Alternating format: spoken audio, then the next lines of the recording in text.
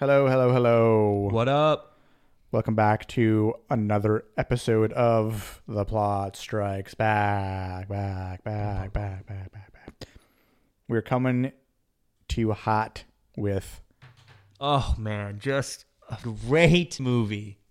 one of the movies that were on our top 10 lists of our favorite movies. So, and as we said on that episode, we had originally planned to record this episode sometime last year, and now we're getting to it. Pre what? Pre-holiday? Yeah. We were supposed to do this, I think in maybe like July or August or something like that. Really? Yeah. Huh. Yep. Well, here we are. Yep. Here we are, finally. Late. Yeah, better late As than always. never. Well, better late than never. So, I mean, we're doing it. So that's the important thing. What are you going to do? Yeah. So it's definitely a movie that I know a lot of people are a fan of and have seen it. So shouldn't come as any surprise that we're definitely covering another Quentin Tarantino movie with many more to come from QT himself. And as I stated on our podcast episode of our top 10 list, I saw this movie in theaters when it came out in August 21st, 2009. Man, so Jealous. almost this August will be the 15-year anniversary for this movie. Wow. So that's kind of cool. It's a 153-minute run time, so 2.5 hours. Not long enough, man. I mean, that's a good 2.5 hour movie. I wouldn't put this movie I wouldn't have dragged it out more than 3 hours. Nah, it doesn't really deserve. Well, it doesn't deserve more, but like the story itself, it's like everything's there. Yeah, I think It's just an awesome movie. Yeah, Tarantino does such a great job with like the four parts, and it's so well connected that I really don't have anything negative to say about this. It's not one thing. I understand if people don't like wartime movies or, obviously I don't know why, or I mean, I guess I could see how some people might find it offensive, but it's sort of like we said before, if something's going to offend you, then why the hell are you going to put yourself through it in the first place? Exactly. So, but let me ask you this though. What? Out of the 5 parts, or the 5 chapters of I this. thought it was 4. 5. Oh, okay. Yeah. So chapter 1. So the thing I'll say is, 1, this is just a badass movie. It's awesome. Oh yeah, it's good. Yeah. And the chapter titles are just equally awesome. Yeah. And cool. Chapter 1, Once Upon a Time in Nazi-occupied France, which I think we were talking earlier, which I think it takes place in 1941, I think? Probably, yeah, I think so. And then we've got Chapter 2, Inglorious Basterds. Chapter 3, German Night in Paris. Oh, so good. Yep. And then we have Operation Kino, which is just awesome. Yep. And then we have, honestly, which I think is the coolest title name, which is Chapter 5, Revenge of the Giant Face. Yeah, that's true. So, I mean, 5 chapters, all of them are just equally awesome and incredible and beautiful. Yeah, and obviously, like, this movie is loaded with amazing talent. There's just so many people on this movie that we're not going to go through the whole list, but obviously you've got your main actors like Brad Pitt, Christoph Waltz, Michael Fassbender, Diane Kruger, Daniel Bruhl, Mike Myers. There's Fassbender? Oh, yeah, I said Fassbender. Oh. Yeah, but it's okay. Who plays Hugo Stiglitz? That's Till Schweiger. Yeah, like, there's so many people. Like I said, like, there's a lot of other noticeable actors that you've seen. Eli Roth, yeah. Yeah, just PJ Novak too. Yeah, there's a lot of people in here. Like, just I could go down the entire cast list, and you'd probably see them and be familiar with them, and something else, of course, too. But I think this was the movie to me that put Christoph Waltz on the radar of talented actors. I don't really know too much about his prior acting achievements. You know, what other movies he's done, sort of. Well, I think it was mostly in Germany, or I think. Well, that's what I'm saying. So like he kind of just came out in this. But everything he's been in on this side of the water, you know, excuse me, has been relatively amazing. You know, Django. Oh yeah, Django Unchained was yeah, you know, right so afterward from Tarantino. So, actually, I never saw Alita. I meant to actually, but I'll have to go back and watch that. Actually, I definitely do not remember it either. Anyway, chapter 1, as you said many times, and I'll agree, probably the best opening to maybe any movie. Any movie. It's so intense when, you know, the Nazis are coming. SS Colonel Hans, the Jew hunter, Landa. Dude. Also, a little fun fact: there is less English spoken in this movie. So I think, could this qualify as a foreign film? I think it's mostly German. I think then there's French, and then Italian too. That's just crazy that Christoph Waltz can speak all of that. That's what I'm saying. Like it just amazed me that he's that talented of a guy. He knows that much. You know, he knows what 4 languages. Takes a big brain. Yeah. So very talented individual, and he arrives at the La Petite residence. He's just a farmer. He's a dairy farmer. Yep. He likes his cow milk, and that's it. Has the best around, and he's obviously harboring a Jewish family. Yeah. A Jewish family, and Shoshana. And it's just so well done. And at first, this is something where, like, obviously, like, the scenes are so well impacted by the score, and that's where the intensity, you know, builds up. But even then, you can just see how casual Hans Landa is about asking these questions, and he's like, okay, so we're going to switch from French to English now, you know. Not even that. And he asks, he's like, do we have your permission to switch? I was going to say, like, he's very polite.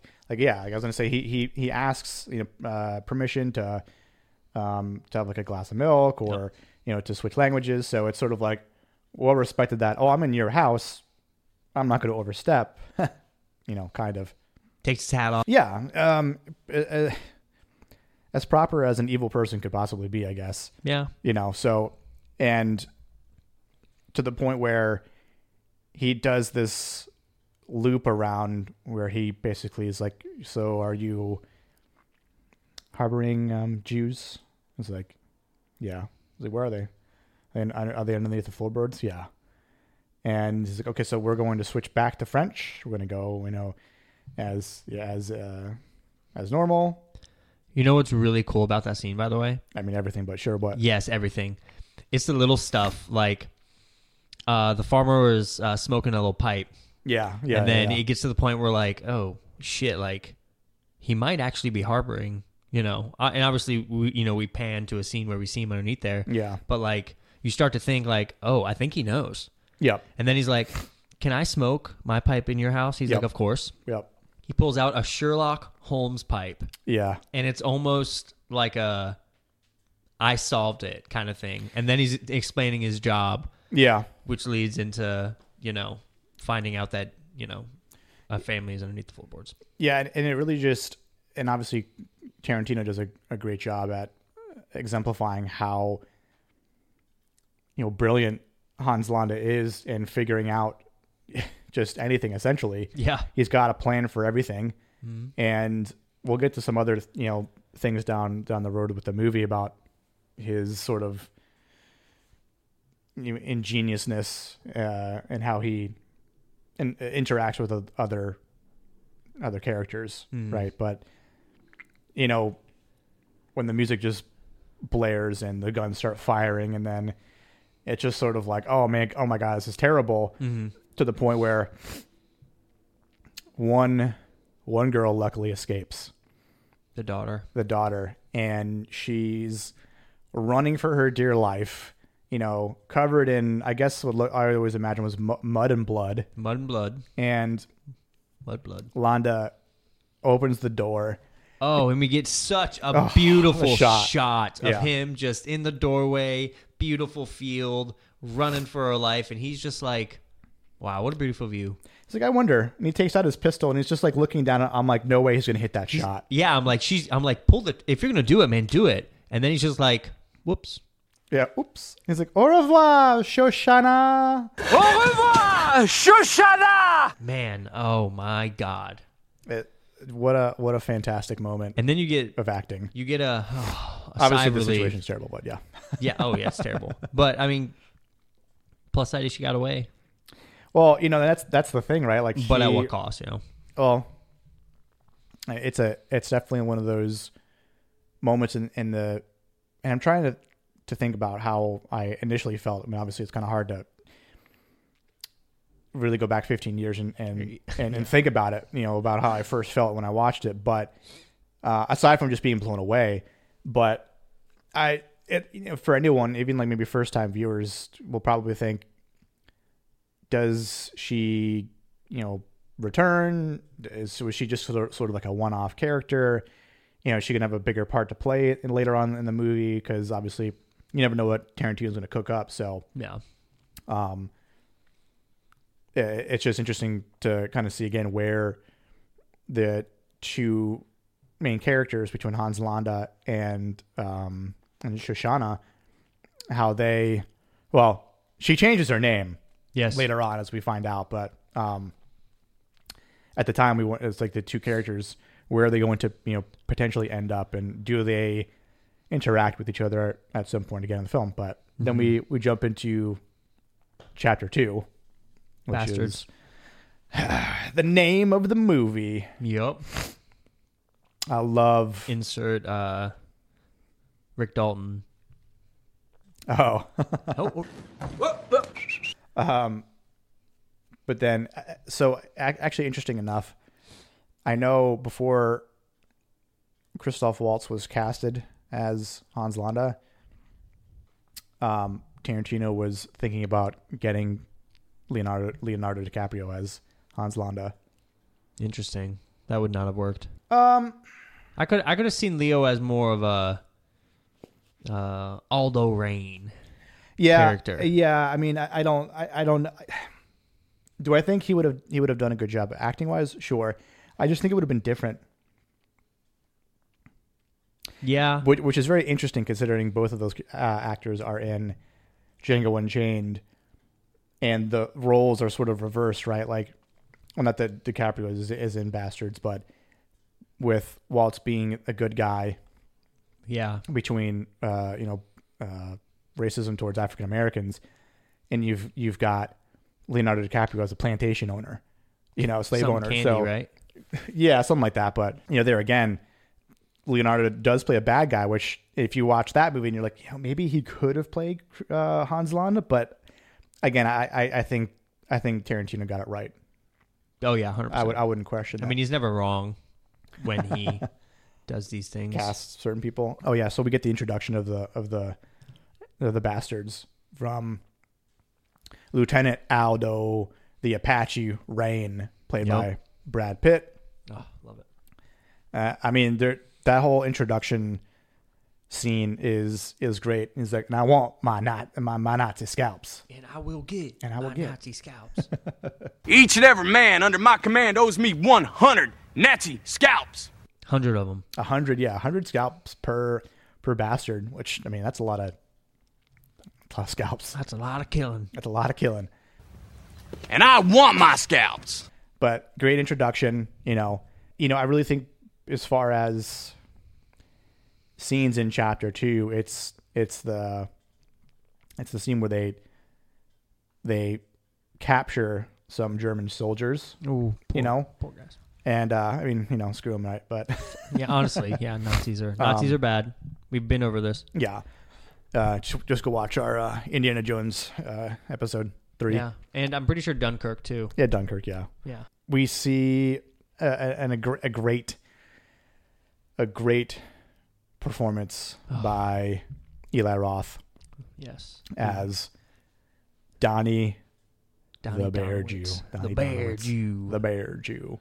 And like just when you hear that baseball bat hitting the side of that little like cellar or whatever it is, little like stone alleyway. Fenway Park. Yeah. Boston guy, obviously. Teddy Williams knocks it out of the park. Fenway Park on his feet for Teddy. Ball game. He went yard.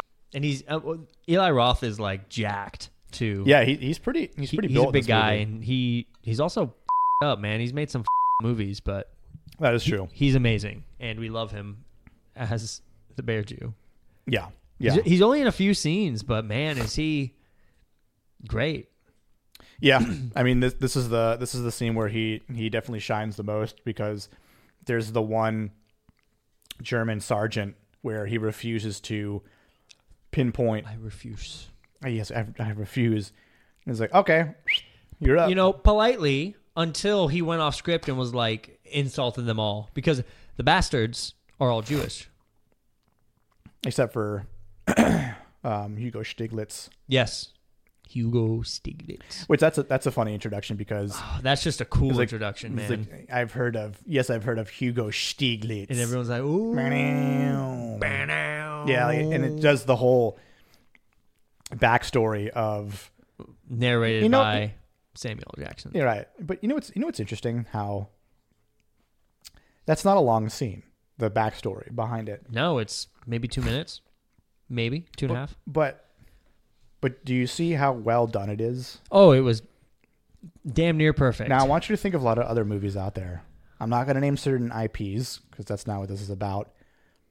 But when you don't provide a little bit of a backstory, and you see just a 2-minute, backstory about Hugo Stiglitz, and you're like, oh, okay, well, now I know. Now I know. Cool, excellent. Like it's that simple. Not how did he or she learn how to fly an intergalactic spaceship, first time flying it in a unsaid movie, in an unsaid IP and trilogy that we will not mention. Yeah, exactly. Yeah. Episode. So it's Star Wars, guys. Yeah. It's Last Jedi. Yeah, it is. I mean, Force Awakens. It's the whole sequel trilogy. It doesn't matter. It's all bad. Trash. Anyway, I wish Donnie Donowitz would smash the sequel trilogy with his baseball bat. Yeah.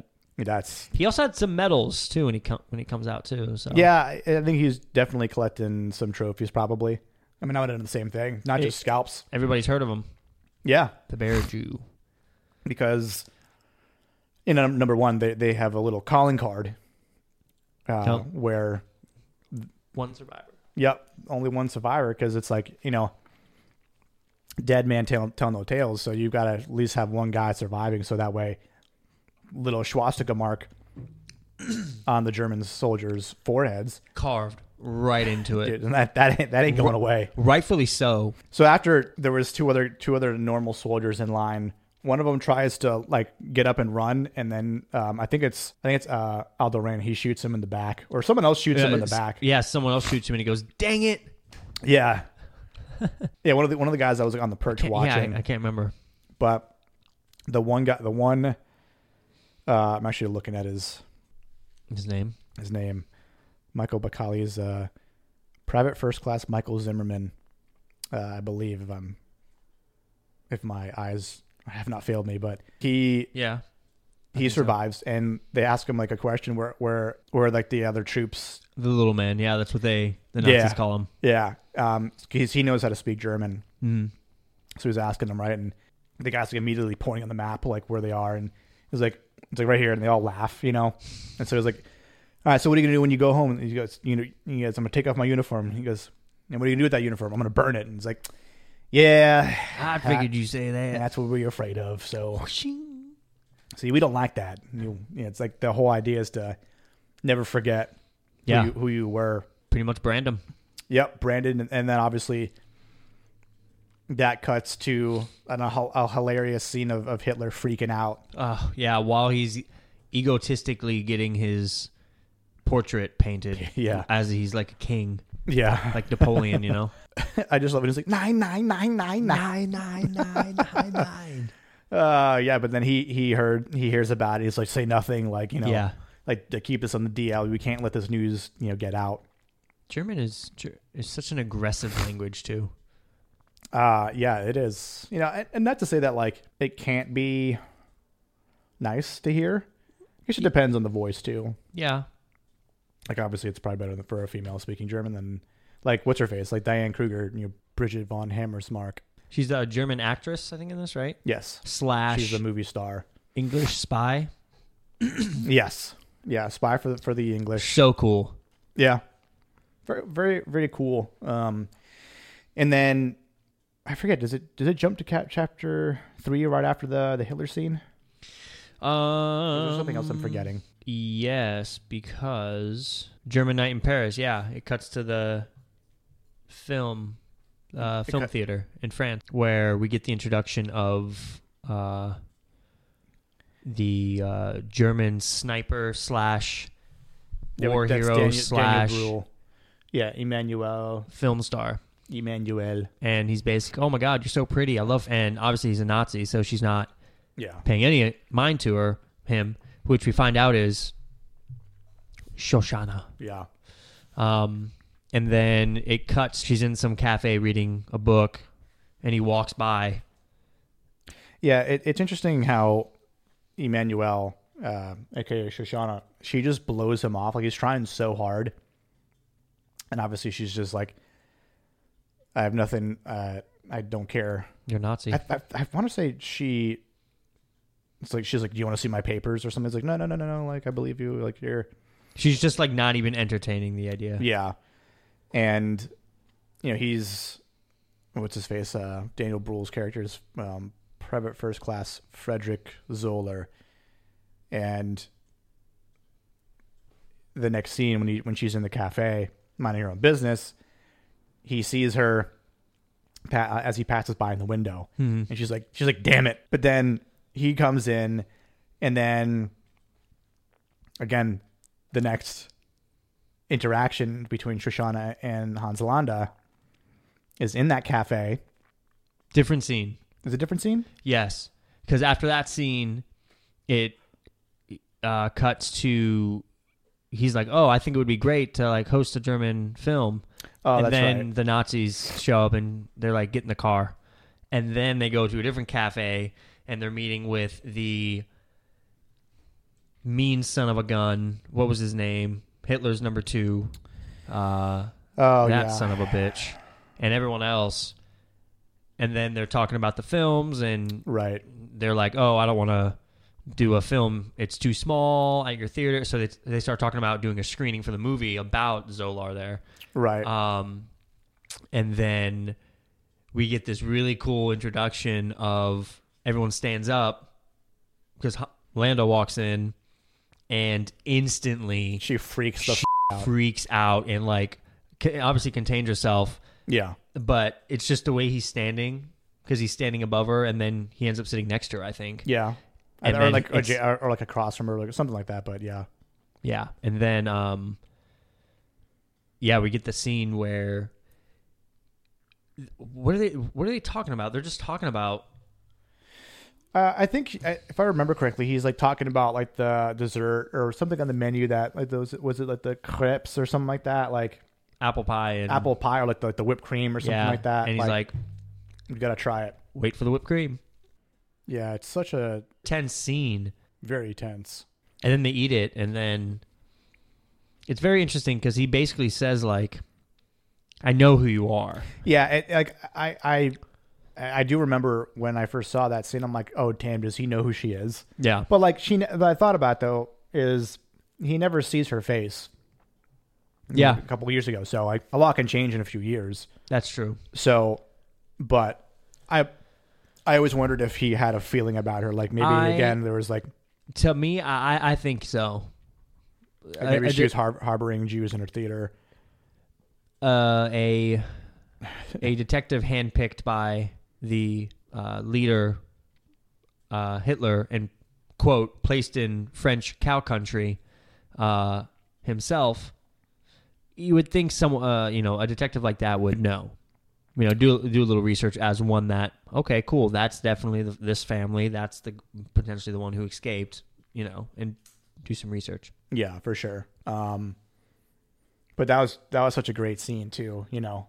Just an amazing job in that scene for the acting, just to make it so intense and to make it to kind of just continue the fear for Shoshana / Emmanuel, where it's been a couple years later. She's maybe hoping that she'll never see him again or hear of him again, and then she's having dessert with him at the table with a bunch of other Nazis. It's just like, I couldn't imagine a more uncomfortable feeling and terrifying. That would be terrifying. Feeling, because like if they would have found out like she was Jewish at that table, she would have been dead like that. Yeah. Don't know if they would have killed her on sight or they would have just done something else with her, but crazy. So, obviously, what's her face? Melanie Laurent, who plays Shoshana, she was great in this film. Everyone was great in this film. So, there was not one bad scene of acting. It's just like opinion. Certain scenes. It's, I wish it was longer. I wish I got more of this character.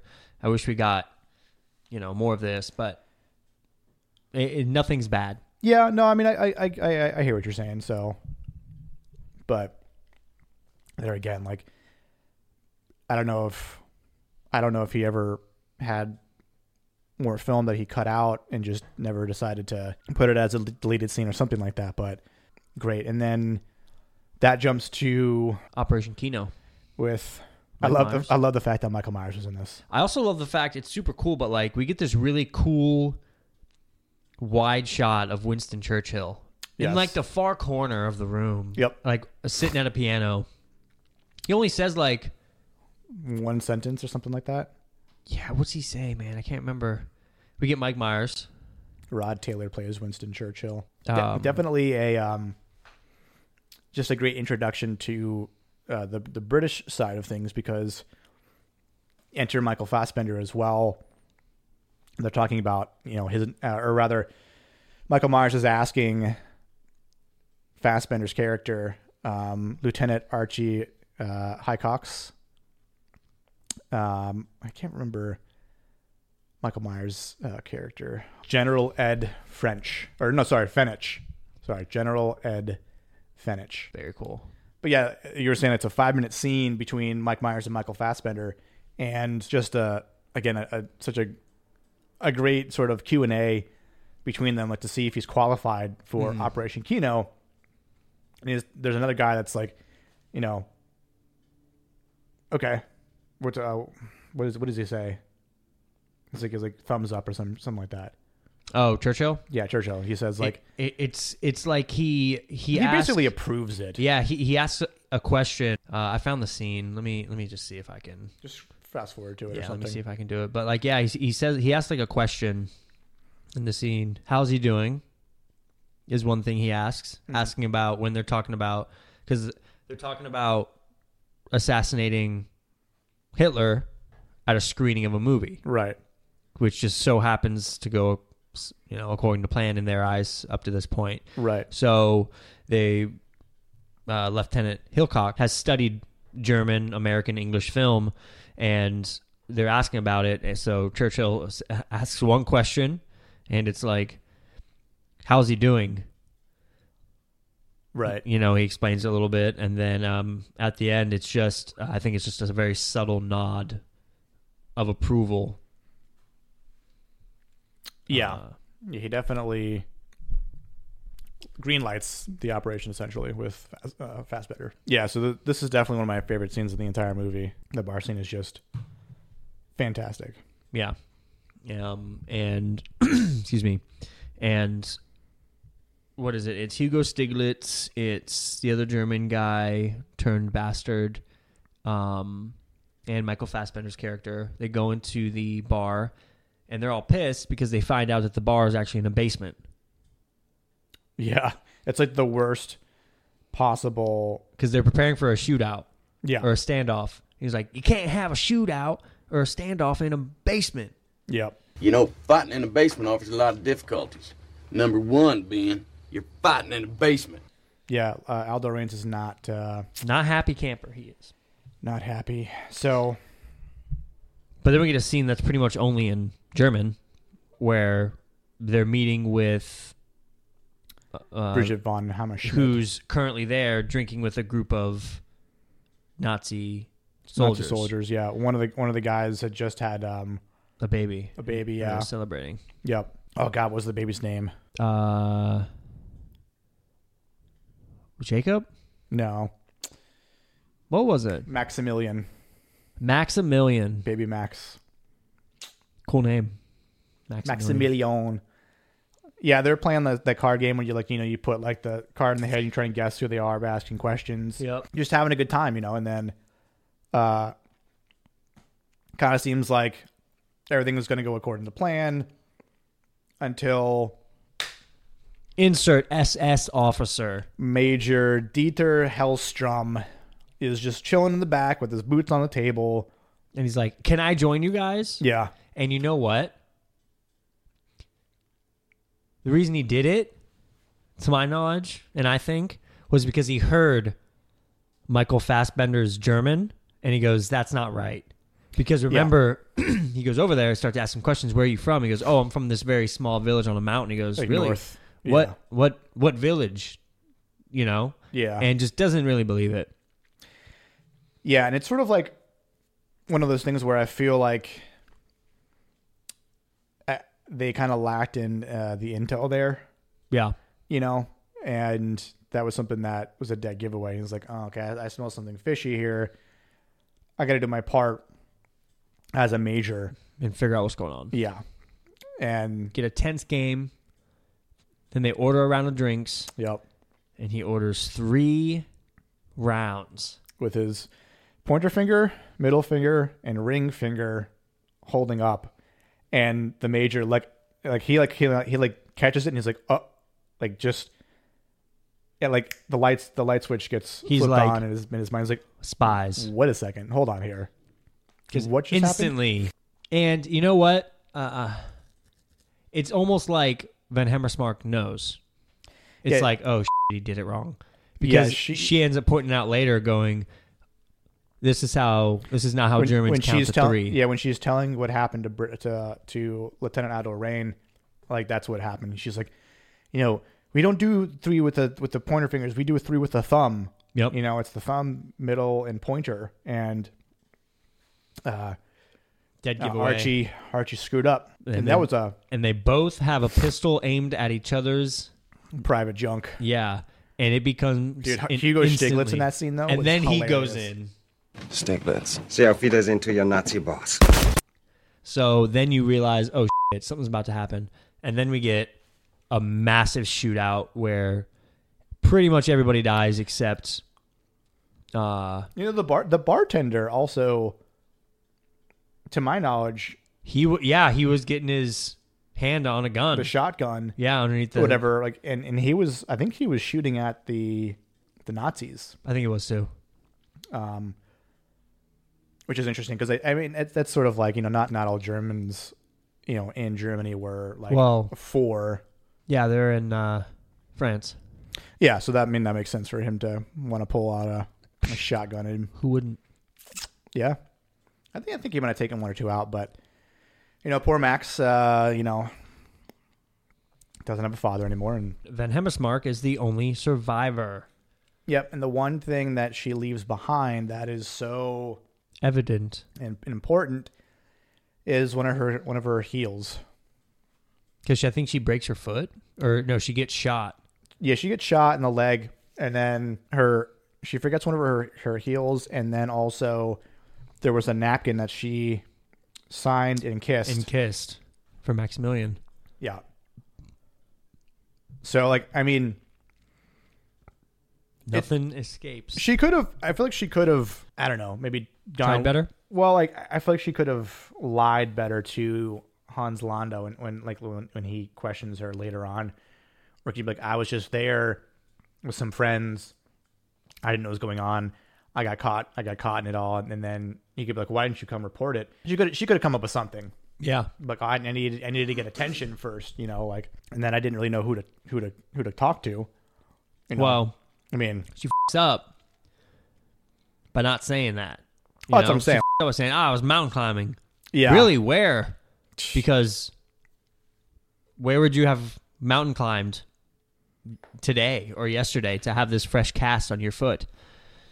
Again, another easy clue for Hans Landa to figure out. Yeah. You know, if he would have had another, if he would have had his pipe on him at that point, he would have taken it out and smoked it there too. Yep. Yeah.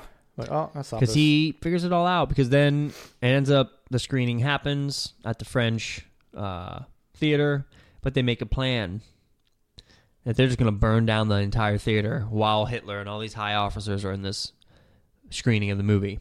Yeah. Herself and her like lover, who also he's a black Frenchman. I can't remember his name off the top of my head. Marcel. He's like, all right, let's do it. And they basically intercut, you know, a straight head shot of her basically saying, hey, you're all dead and you're dead at the hands of a Jew. And then, you know, evil laughing, this, that, and the other. And then they intercut it with the film so that when they screen it, it'll just appear. Yeah. I think the other like coincidental part is there are two plans to attack all the Nazis in that theater. There's Emmanuel's plan to burn it all down because all the film is highly flammable, right? 35 film nitrate, I think. Yeah. Crazy. And then you've got the bastards who are like, we'll just bring dynamite into the theater and put it up in strategic places and you just blow it up. Yeah. So like, cause there's rumor that Hitler himself and a couple like high ranking officers are going to be there, you know? And again, that's where you get one of the, you know, greatest, interactions between, Hans Landa and the bastards. Well, because everybody died that weren't supposed to die. Yeah. And they had to fill in because they're like, all right, I speak the most Italian. Yeah. Followed by Donowitz, and then followed by what's his face, Ulmer. Yep. Private First Class Ulmer. And so it's like, oh, what's your name? To Brad Pitt. Gorlami. It's like, one more time, Gorlami. Gorlami. Just getting fed up. Is like, you can see like his character was like, stop asking me this question. And then what was Donowitz's name? Antonio Margaretti. Oh yeah, Margaretti. And then he's just like, no, man, say it like an Italian. With some heart. You With know? some heart. He's like, say it. He goes, Antonio Margaretti. Yeah. Margaretti. And then obviously the best one of them all was Dominic de Coco. So one more time, Dominic de Coco is like Dominic perfect. de Coco. Yeah, it's like perfect. Dominic de Coco. Bravo. Bravo. But again, I feel like, you know, Christoph Waltz is just, you know, great. It's obviously, but he's a cat playing with its prey, you know, Yep. with the mice, you know, and obviously the bastards are more formidable than some mice, but at that point they have no idea that he knows who they are or has like some idea like, nah, these guys aren't Italian. And then Bridget von Hammersmark, she's up to no good. I'm gonna kill her next. So then that's, you know, when she goes into like another room with him and He interrogates her, puts the shoe on. the slipper fits like and goes, Cinderella. and then strangles her. Yeah, And then, that was kind of brutal. yeah, crazy. Fun fact, that's actually Quentin Tarantino strangling her in that Yeah, scene. so I think I knew that. Yeah, which is wild. He's like, don't worry, I'll do it. And I'll fake kill Diane Kruger. Yeah, I know. And then after, you know, and out of breath, Hans Landa straightens himself up, fixes his hair, Yep. and then proceeds to make a call where they grab Little Man and Brad Pitt. Yes. Yep. And then Leave. Yeah, they leave, but then you've still got Donnie and Omar. They've got the dynamite like strapped to their ankles, their like calves or whatever. And so they also have this single shot little gun on their fist when Yeah. they punch, Yeah. it'll just shoot a quick round quietly into their head. Yeah. Which that's cool. Their goal is to, put the dynamite in there and then go up to the suite where Hitler is. Yes. And I believe they're dressed as waiters. Almost, Yeah, servers, waiters. in tuxedos. Yeah. And then, obviously we see Hitler there, and you're like, oh, shit, this is crazy. And then on top of that, while we have that going on, we also have Shoshana in the film room with the sniper, Zolar.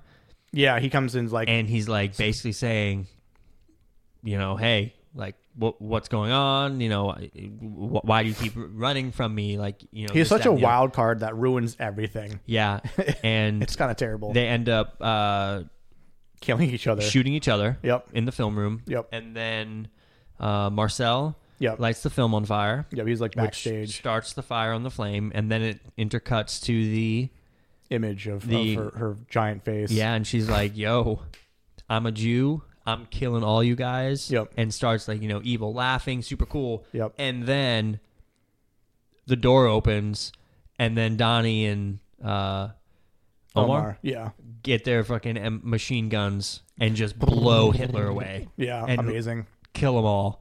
Amazing. And on top of that, then they're they're eliminating all of the other officers down below. Yep. It's just all out chaos, and everyone's locked in there too. Yep. And then it blows up. Good riddance to bad rubbish. And then obviously you've got Waltz with his master plan. Yeah, trying to make a deal. He's trying to gain immunity. Yeah, a little weasel. And so it's like, all right, well, they're like driving in some trail in the woods or whatever. The woods, yep. And they get to a certain point and they stop. And it's like, all right, now it's your turn to arrest me. And he's like, yeah, we're not going to do that. It's like, but we have an arrangement. And he's like, not with me. Not with me. You don't. Yeah. And then I forget if Little Man says, you get in trouble or something like that. And he's like, At that point, like, I wouldn't care either. Yeah, I wouldn't either. I mean, I'm sure they still deliver them. It's like, you could have your immunity, but you're going to live with the swastika mark on your forehead. Carved on your forehead. And the coolest thing about that entire scene, aside from the Ennio Morricone to play us out, but RIP.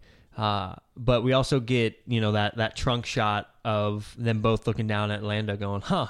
It's your best work yet. This might be my best work yet. Yeah. Cut to black. You got something, you rich? I think this just might be my masterpiece. What a just fantastic And one film. thing I'll say, and I've said it a billion times, I'll continue to say it, this is a Western movie. It is just a Western set in France during World War II. Yeah. That's my opinion. I mean, it has the same blueprint. Everything about it, man. Once upon a time in the West, once upon a time in Nazi-occupied France. Yeah. We're looking at the cost of making this back in 2008, 2009 was the budget was $70 million, and at the time it made $321.5 million in the box office, which is wow. I mean, obviously it's rated R too, so yeah, that's a lot. I know for a rated R movie most of Tarantino's movies are R-rated, but the fact that movie made so much money is just a testament to how great it is.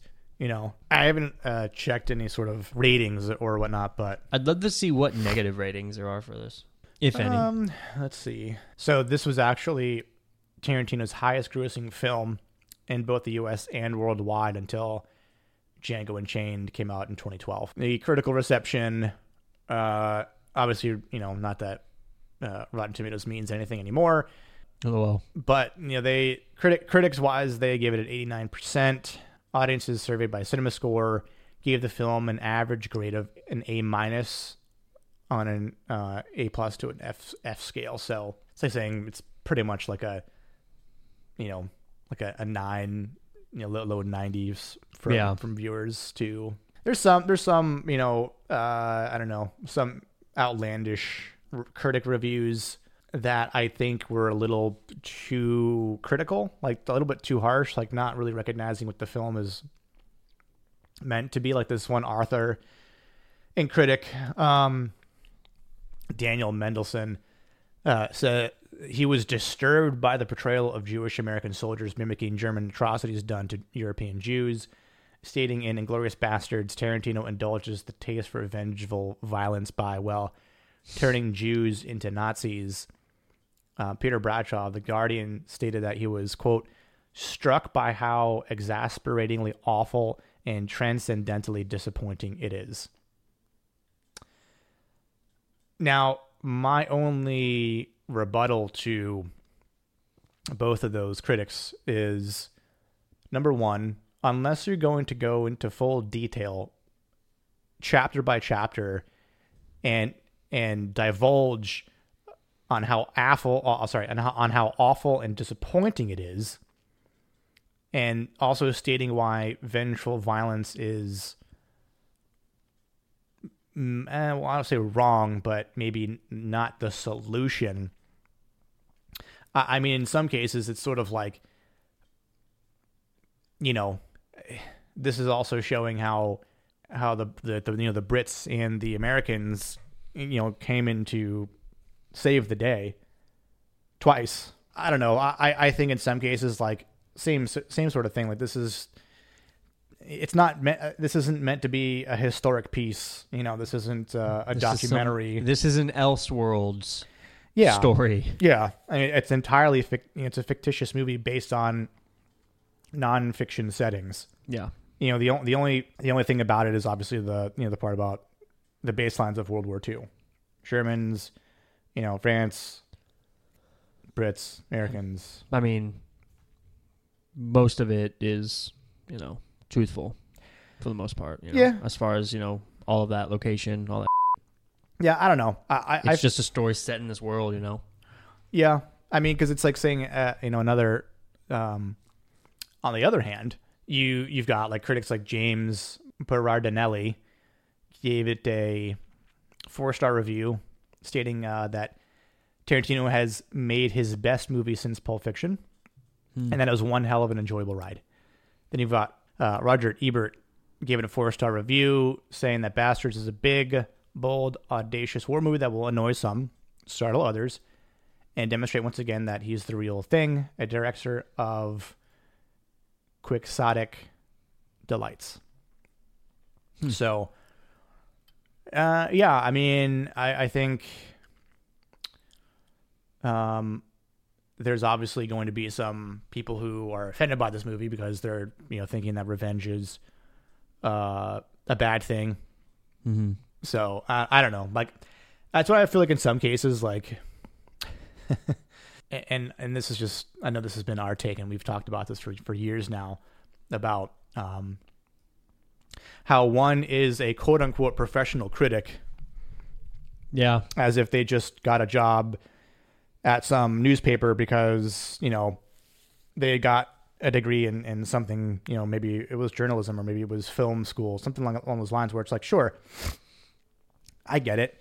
So with that in mind, I have a degree. I have a bachelor's in English literature, creative writing, and communication, or a minor in communication. So I could technically be a professional, state myself as a professional critic. So I'm going with that. Anyway, as you should, honestly, at this point. Yeah, you know, I don't know if these other people have degrees or anything like that, but you know, it is what it is. Great film overall. There's obviously like a ton of like sort of little tidbits. Like I just saw that Eli Roth said that they almost got incinerated during the theater fire scene. As they projected the fire would burn at 400 degrees Celsius, but instead it burned at 1200 degrees Celsius. He said that the swastika was not supposed to fall either, as it was fastened with steel cables, but the steel softened and snapped because it's so hot. So, kind of almost deadly. Yeah. Injuries. Yeah, like people could have gotten seriously injured there. Burn wounds are no fun at all. What would you sort of would you rate it? What would I rate this movie? Well, I would say for me, this is probably... I'm going to go with a 90, 97, I think. Yeah, I mean, I'm not going to... Yeah. It won't get a perfect score from me, but I'm like right there, like 97, 98 sort of thing. Anything else you'd like to add about Inglorious Basterds?